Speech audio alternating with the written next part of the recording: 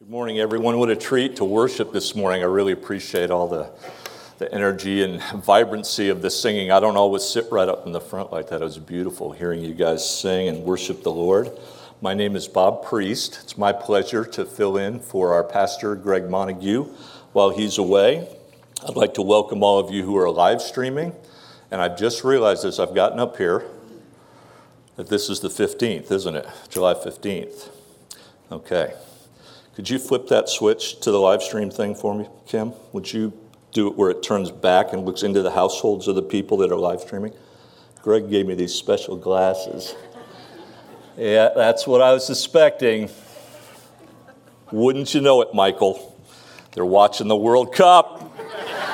But thank you for streaming us as well. So here's Greg said to give you this signal. World Cup turn down, Southwoods turn up. We got it?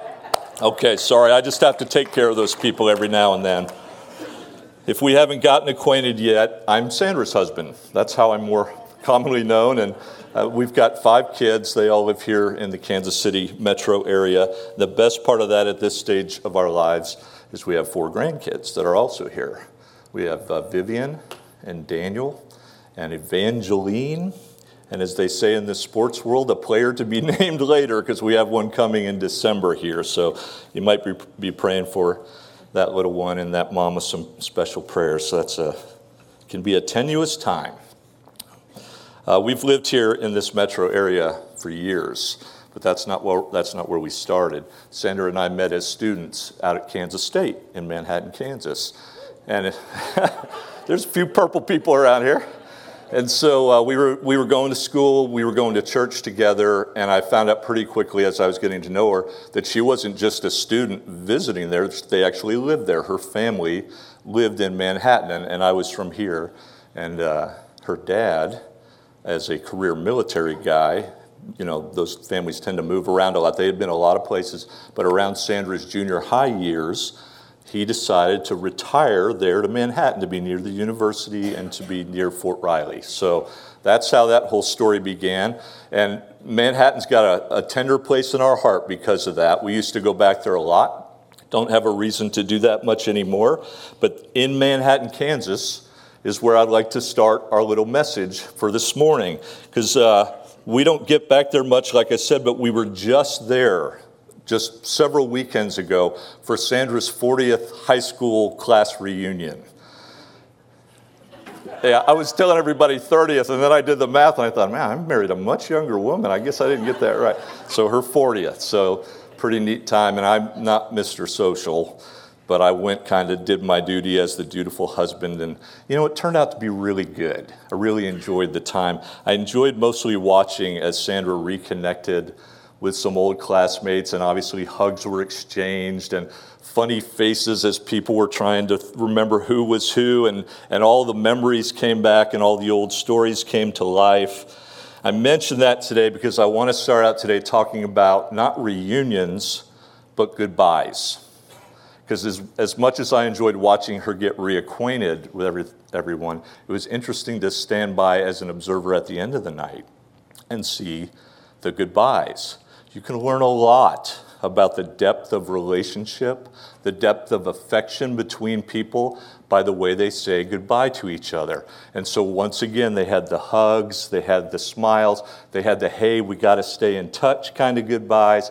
You come to my part of the world, let me know, or if I come there, you can imagine what it's like at the end of a reunion. And I enjoyed that. They were nice goodbyes. They were nice goodbyes. But as I stood there in Manhattan, watching those, I thought these goodbyes are so different than the ones we experienced about 11 years ago. This time not at a reunion of classmates, it was at a reunion of Sandra's family. And they all got together very infrequently. Her siblings, she's the youngest of 4, they scattered to the 4 winds. She's got a sister in California and a brother in Virginia and another brother in Indiana. So these kind of family reunions are very special. They don't happen very often. And this one, not to be too heavy with you, but this one was kind of had a special sadness about it for us because we knew as we gathered in Manhattan this time that this was going to be our last time to see Sandra's mom. She was losing her bout with terminal cancer. And she just loved Christmas time. Their whole family cherished that time. I really enjoyed growing into that with them as I came into the family. And she so wanted everyone to be there. And all her kids came. And all their kids came. And it was just this beautiful time we had together. And then as I mentioned, I wanted to talk about goodbyes. Then it came time for the goodbyes. Whew. That was hard. Because we all had to get back to our lives, all had to kind of scatter back to where we're from. And so the hugs lingered a little bit longer. The words that were spoken were so tender, so full of love and gratitude. I can see a few tears in your eyes. I don't mean to do that, but it was just painfully beautiful to watch. And for me, it was just hard to leave. It was hard to go and return to our life. Mom was hurting at that time, but she had the blessing of her family around her. And then when it came time to say goodbye, it was so obvious how deep the affection was for each other in this family. Deep affection developed through years of close sharing of life, even for those who are scattered far away right now. I'd like to read 3 Bible passages for you this morning. They're all from the book of Acts. They're about a certain character that I think is familiar to a lot of church people. If he's not familiar to you, that's okay. We'll get acquainted with him a little bit this morning. But it's about a goodbye. The first one's about a goodbye moment that happened in this gentleman's life. The fellow we're talking about is known by 2 names in the Bible, Saul and Paul. Saul is his Hebrew name. He was born a Jewish man into that ethnic group. Paul was his Greco-Roman name because he grew up in a time when the Roman Empire dominated the world and even the nation of Israel was under their control. So it wasn't uncommon in those times for someone to have 2 names. You know, one for the depending on social circles, right? What if they're in with their Hebrew friends, maybe they're going by Saul, and if they're in more something to do with the culture, he would have been Paul at that time. He lived a tremendously impactful life. Inspiring study if you ever want to take it on. We're not going to try to do that this morning. We're just, instead of looking at the big picture, I want you to focus in on some narrow little snapshots of Paul with me, beginning with this time when he had to say goodbye to some dear friends. We're going to zero in on a passage that occurred in the last decade of Saul's life. He was a missionary. I wrote down that he's a prolific traveler. As a missionary, he went to a lot of places. But at the time for this scene that we're going to read, he hadn't been traveling. He'd been kind of parked in one place. For about 3 years, he was working, he was preaching to the people of the city of Ephesus and that whole region around Ephesus that's in the country of Greece. In those 3 years, Paul's life had become deeply intertwined with the people of that place. Right before what we're going to read, though, a change was announced. Paul had let them know that he had a new assignment. The Lord had somehow revealed to Paul that it was time to say goodbye to Ephesus and really that whole region and move on. He had a new mission for him. And in revealing that to him, the Lord had let Paul know somehow that this was probably going to end his life at some point. His next mission would come to an end as he was executed as a martyr. And he didn't hide that news from his friends. Admirably, he shared that with them, and he went and got busy to pack. And then they parted ways, and we have this little snippet here from Acts chapter 20, verse 36, and then it carries over into the first verse of chapter 21, which explains how they parted company, their goodbye. When Paul had finished speaking, he knelt down with all of them and prayed. They all wept as they embraced him and kissed him. What grieved them most was his statement that they would never see his face again. Then they accompanied him to the ship. And then as if to let us know that this wasn't just a one-way affection. It wasn't just some hero worship for this great guy. The writer of the book of Acts, Dr. Luke, gives us this other little insight. He says, after we had torn ourselves away from them, we put out to sea, praying, weeping, embracing, kissing, this tearing away that he describes, feels a whole lot like what we went through as we were saying goodbye to Mom at our Christmas time reunion. What a beautiful scene here as they get ready to depart. The people of Ephesus obviously have deep, deep affection built up from their years of association with Paul. When you see this reaction to his leaving, initially you think, that is so beautiful, it's so warm. But if you click your mind into gear a little bit, you might have a question come, as it did for me, and think to yourself, what are they doing? Why are they treating this fellow this way? It's as if they didn't know. It's as if they didn't know the truth about this man that they're showing all this affection for. The truth about Paul, also known as Saul. Had that been kept hidden from them? Did they realize that the one they were kissing and hugging and weeping about was one of the most despicable, brutal religious bullies of their generation? Didn't they know that some 20 years earlier, the demeanor of Paul, the direction of his life, was captured very succinctly in one line from our second passage from Acts, this one from chapter 9. Listen to how he was described then. Meanwhile, Saul was still breathing out murderous threats against the Lord's disciples. Murderous threats. That's who Saul was. Literally murderous. He wasn't just an angry person that had poison down inside him that spilled out every once in a while. Paul had shown himself to be a calculating individual who used all of his intellect and resources to try to eliminate a certain group of people that didn't agree with him on his religion.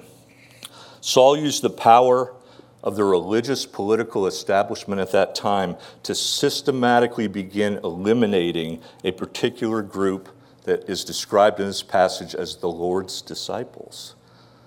It's the people, men, women, and children who had come to put their faith in the resurrected Lord Jesus Christ. It's people like you, people like me. So we watch him being showered with love at his departure. This horrible person just being treated in a loving and golden way, and we have this disconnect. How could this be happening? It isn't difficult to imagine the exact opposite would have happened at one point in his life, where if he said, I'm going away and you'll never see my face again, the Lord's people would be cheering. They'd be celebrating. They'd be thanking God for getting that guy out of our lives. But instead, he's being treated with affection. What happened in the life of this murderous person, this individual who went around breathing out murderous threats, so that he moves from that to enjoying the blessings and favor of the very kinds of people that he once hunted down? Was he just really tricky? Had he maybe kept all that a secret? You know, they didn't have a lot of ways to communicate back then. Is that what it was? Now, this isn't some Jekyll and Hyde story. This isn't some mystery where he was able to keep a secret. In fact, everywhere that Paul went, he was very clear, he was very honest, he was very humble about the horrible kind of life direction he had been pursuing up to that point. And he shared that story and said, it wasn't until someone a whole lot stronger than me stopped me in my tracks and knocked me down, literally, that helped me get set on a new life path. This is his story. It's a story of transformation. And we have that story, thankfully, in 3 or more different places in the Scripture. We can read about it in Acts chapter 9. We can read about it in Acts chapter 22. But I've selected an excerpt for us this morning that's a little longer than what we've read so far. Our third passage from Acts is from Acts 26. It's a way of recounting his story that's happening in a very interesting place for Paul. He's not just out preaching or talking to people. He's in a courtroom. He's on trial, but not for what you'd think a murderer should be on trial for. He was on trial before this powerful ruler of his day, a fellow named King Agrippa. He was on trial because of his faith in Jesus Christ. Listen to the words that come from Acts 26 as Paul shares about the moments when his life changed forever. I too was convinced that I ought to do all that was possible to oppose the name of Jesus of Nazareth, and that is just what I did in Jerusalem. On the authority of the chief priests, I put many of the Lord's people in prison, and when they were put to death, I cast my vote against them. Many a time I went from one synagogue to another to have them punished, and I tried to force them to blaspheme. That was a capital offense in their culture, so he's literally trying to get them to bring their own death about, okay? I tried to force them to blaspheme. I was so obsessed with persecuting them that I even hunted them down in foreign cities. On one of these journeys, I was going to Damascus. It's a city in Syria. It's still there today. I was going to Damascus with the authority and commission of the chief priests. About noon, King Agrippa, as I was on the road, I saw a light from heaven, brighter than the sun, blazing around me and my companions. We all fell to the ground, and I heard a voice saying to me in Aramaic, "Saul, Saul, why do you persecute me? It is hard for you to kick against the goads." Then I asked, "Who are you, Lord?" "I am Jesus whom you are persecuting," the Lord replied. "Now get up and stand on your feet. I have appeared to you to appoint you as a servant and as a witness of what you have seen and will see of me. I will rescue you from your own people and from the Gentiles. I am sending you to them to open their eyes and turn them from darkness to light, and from the power of Satan to God, so that they may receive forgiveness of sins and a place among those who are sanctified by faith in me." There it was. That's his moment. That's the moment where the life of this dangerous individual just turned. And he went from being someone who obsessively wanted to hunt down anyone who followed Jesus to one who just passionately began following that same Jesus himself. The transformation of Saul is trumpeted by skeptics and scholars alike, that this is one of the best evidences from early Christianity that the teachings about Jesus Christ are true. We have an avowed enemy of everything, opposed to everything having to do with the name of Jesus of Nazareth, suddenly, dramatically turning around and becoming a person devoted to that very person that he posed.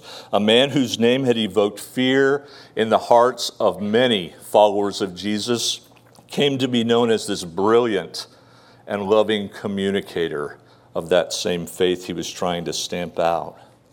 That just doesn't happen. It's a transformation story.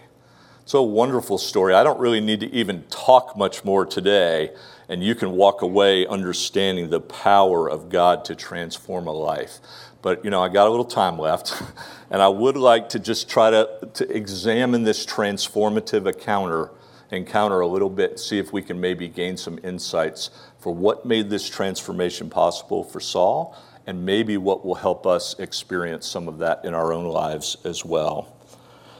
It all began with Saul meeting the real Jesus, didn't it? That's where it started. I don't know how you think about God. Some of us have kind of a generic thought about God as maybe a moral force or some distant influence in our lives. Maybe we have more of a caricature of Jesus. He's the baby in the manger from Christmas time, or he's the Messiah on the cross at Easter. But Saul on the road met the real Jesus, who he is now in his resurrected state. The real Jesus, who Jesus is now since his resurrection, is a being of such glory that it says he outshined the noonday Middle Eastern sun. Can you imagine something much brighter than the noonday Middle Eastern sun? And yet Jesus' glory just made that look like a tiny little light bulb somewhere. He has glory now in his person. He's got a sense conveyed in the passage that he has extra dimensional power. He just appears. And just his presence there knocked Saul and his companions to the ground. Can you imagine what was going through Saul's mind when he mustered up the courage to say, "Who are you, Lord?" And the answer comes back, "I am Jesus, the one that you are persecuting." He had to think, I'm a dead man. This being with this power, and I've been doing everything I can to oppose his name, I'm toast. That had to be the first thought.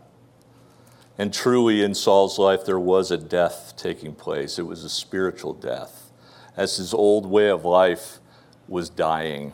And he was experiencing something inside himself that we call being born again, a new birth as he came to know this real Jesus. I marveled at the way that Jesus treated Saul after all he had done. You know, we're often told, and rightly, you don't take vengeance on somebody. You leave room for God to take vengeance. You don't do that yourself, right? Vengeance is mine, saith the Lord. This would have been a perfect time for God to bring vengeance down like a ton of bricks on this man for all the things that he had done and all the things he intended to do. But Jesus, in this place of dominant power, doesn't choose to do that. Instead, he defers judgment. He withholds that and pulls back. He chooses to honor Saul's free will in this moment, and even there give him an opportunity to decide if he wants to take a new direction or not. With this ability to overwhelm and dominate, Jesus chooses grace. And that's where transformation begins for each one of us, right? We come to know the real Jesus, not just some caricature of him, who he really is in all his power, all his purity. We come to know him. He helps us come to know the truth about ourselves. And that's where transformation can begin. You know, he may stop you right in your tracks, like he did with this gentleman. Or he may not do it that way at all. It may not be as dramatic. It may be more of a whispering voice that you sense in your spirit, a prompting that's going on from him. Did you notice that line in verse 14? I thought this was really interesting, what Jesus revealed about his interaction with Saul along the way. In verse 14 it said, Saul, Saul, why do you persecute me? It is hard for you to kick against the goads. Did you see that? You know what a goad is? A goad's a big old stick.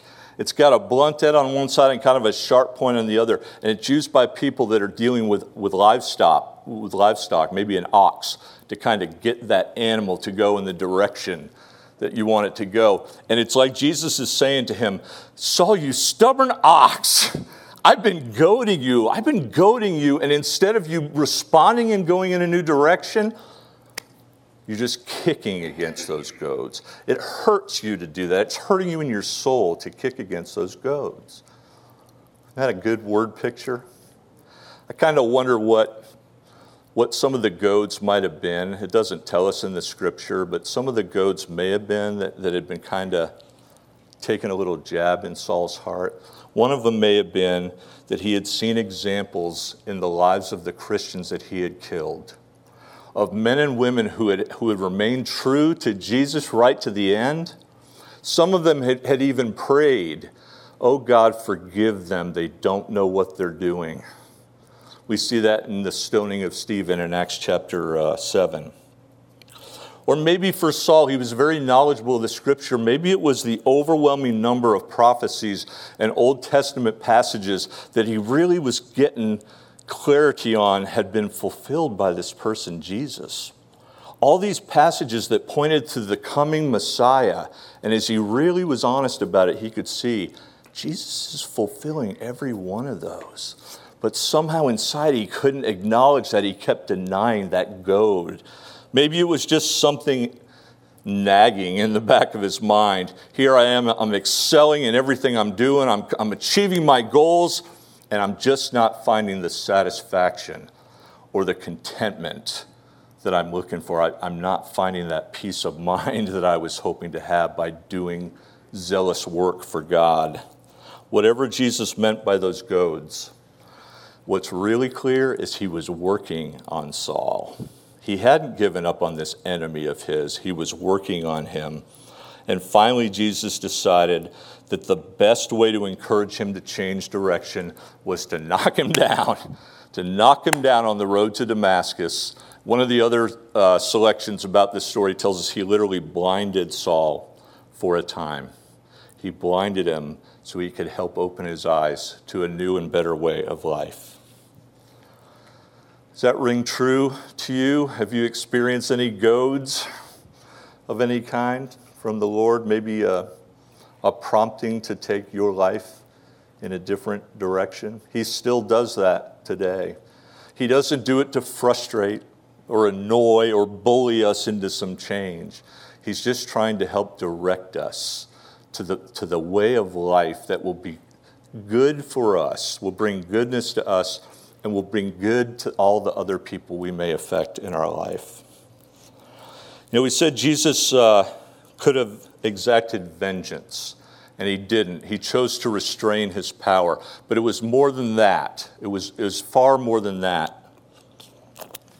In this transformative encounter that they had, Jesus offers Saul forgiveness.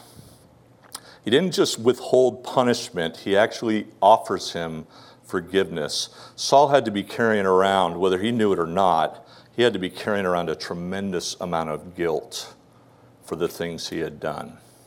When we break God's moral law, that's one of the results in our minds and in our hearts. We learn from him later in life how much regret he carried for some of the things he had done, even though he had been forgiven. So you just can't click the undo icon on a lot of things, can we? Some things get done and there's no taking them back. Jesus had the authority to forgive him because of what he went through on the cross. You could see in that one verse, ultimately everything we do wrong, whether for ourselves or to other people, the way Jesus worded that one, he said, "I am Jesus whom you are persecuting." Saul had never met Jesus, but he said, "You're persecuting me." And ultimately, everything we do wrong, everything we do against God's way, he takes personally.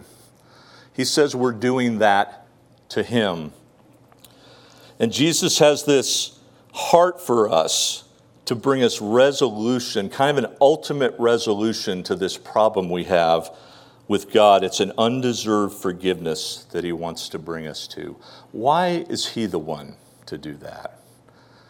Why can't we just say that to each other? Jesus has the authority to do that because of what he went through on the cross. The Lord Jesus, who never sinned, who never needed to be forgiven for anything, took on a human nature, and in that body of his, he willingly bore the consequences of evil as a representative for all of us, for all of humanity, for you and me. He willingly died to satisfy the eternal justice that is required to eradicate evil at the ultimate level of our universe. And what came next after that death, 3 days later, is what we have to celebrate, because his purity, his divine nature shone through as the grave was not able to keep its hold on him. We sing a song like that around here. It says, "Death could not hold him. The grave could not keep him." So when he extends forgiveness to you and me, it's got power underneath it. It's got life, because his power overcame the death that came to take sin down. One amazing part of this story for Saul is that Jesus had something better in store for him. His life mission moved from this power-mad religious terrorist guy to servant and witness. Those were the two things Jesus offered to Saul as a new way to live, to be a servant and a witness. Who would he serve? The very kinds of people that he had previously been forcing suffering on. What would he witness to? What was his message? It's a very special message that Jesus entrusted to him. You saw it at the end of that passage we wrote. He unveiled the heart of this message when he said, in our world, In this reality that we live in, there is a dividing line. Darkness and light. There's no gray in between. He says you're either in darkness or you're in light. And unfortunately, we all come from the factory with the default on the darkness side. So we have to make a change. We have to allow him to transform us from darkness to light. Paul accepted that. He accepted that new calling on his life. And when we see him after that moment on the Damascus Road turn, we realize how true it was, because he spent the rest of his years sharing that message, writing about that message. It wasn't some mountaintop high, some short-term experience that he had. This became the anchor point for Saul's life and mission, and he embraced it even at the cost, ultimately, of his own life. All right, I'm going to kind of wrap you guys up here. I just got a couple more thoughts. You know, sometimes we read about a guy like Saul, and we think, that was a really amazing story. It's a really amazing thing that happened to him. But he was a rat. He was murdering people. He's, threatening innocence. I am nothing like that. Other times we look around church with kind of a critical eye, and we think there's so little observable transformation in church. Maybe the message from Saul and the message about Saul isn't really going to work for me. One of my favorite authors is a fellow named Ravi Zacharias, R-A-V-I. He's born in India, makes his home now in the United States. He uses this quote a lot. Jesus did not come into the world to make bad people good. He came to make dead people live. He didn't come into the world to make bad people good. He came to make dead people live. And we don't measure ourselves against the evil Sauls of the world, the murderers, and say, well, I'm pretty good, so I don't really need that kind of transformation. Somehow I don't need forgiveness in my life. But every one of us, great and small, finds ourselves having offended our holy God. Every one of us needs to move from darkness to light. And as far as looking around and deciding there's not much transformation going on in the church, well, that's a little judgy. You're probably judging kind of on the surface, because without giving too much away from the stage right now, you would be amazed to know some of the transformative stories that have happened to people that are sitting in proximity to you right now. If you haven't been around this place for a while, I want to offer you an invitation. Start spending a little time with us. Let some of the stories come out of what God has done in the lives of people that look really pretty nice right now. A bunch of shiny pennies in here. But some of us had pretty rough places we came from. And that just testifies to the transformative power in Jesus in our lives today. It's not just a one-time thing for Saul. Lastly, transformation sometimes gets portrayed as kind of a one-time thing. I had my Damascus Road experience back in '68, got baptized, we're all good, right? And that's kind of silly. We know that. We're going to fade in some of these things. Most of us are. This transformation that Jesus does comes with the idea of renewal. We need to renew our minds. We need to keep coming back. And Jesus offers that kind of fresh start to anyone who wants it as well. Why don't we stand? We'll have some closing prayer and we'll be done. If you are sensing the Lord kind of tugging in your heart a little bit, that you want that transformation for yourself, or you feel like you've kind of drifted away a bit and you want to make that fresh start, use this time when I'm going to pray just to make that communication point with God. Let him know that you desire that forgiveness, that you want that relationship with him, and to know the change of life and heart that can come. Let's pray together. Father, thank you for taking care of our needs. We know we need forgiveness. We know we need the freedom that you give, God. So many of us are captured by our appetites and our cravings and our lusts and our greed and our unwise life priorities sometimes. God, help us to respond to your goads and to change in the direction you want us to. Use us to serve and witness as you did with Paul. God, we know we're going to fall short. We're so thankful for the hope of the ultimate transformation that will come when you bring us into your new heaven and your new earth. Help us to live in light of that. Just be with anyone who needs to move and change their life direction toward you. Help them have the courage to do that today, Lord. Thank you for these good people. Thank you for this time and this place that we get to share these things. Bless us as we go. In Jesus' name we pray all these things. Amen.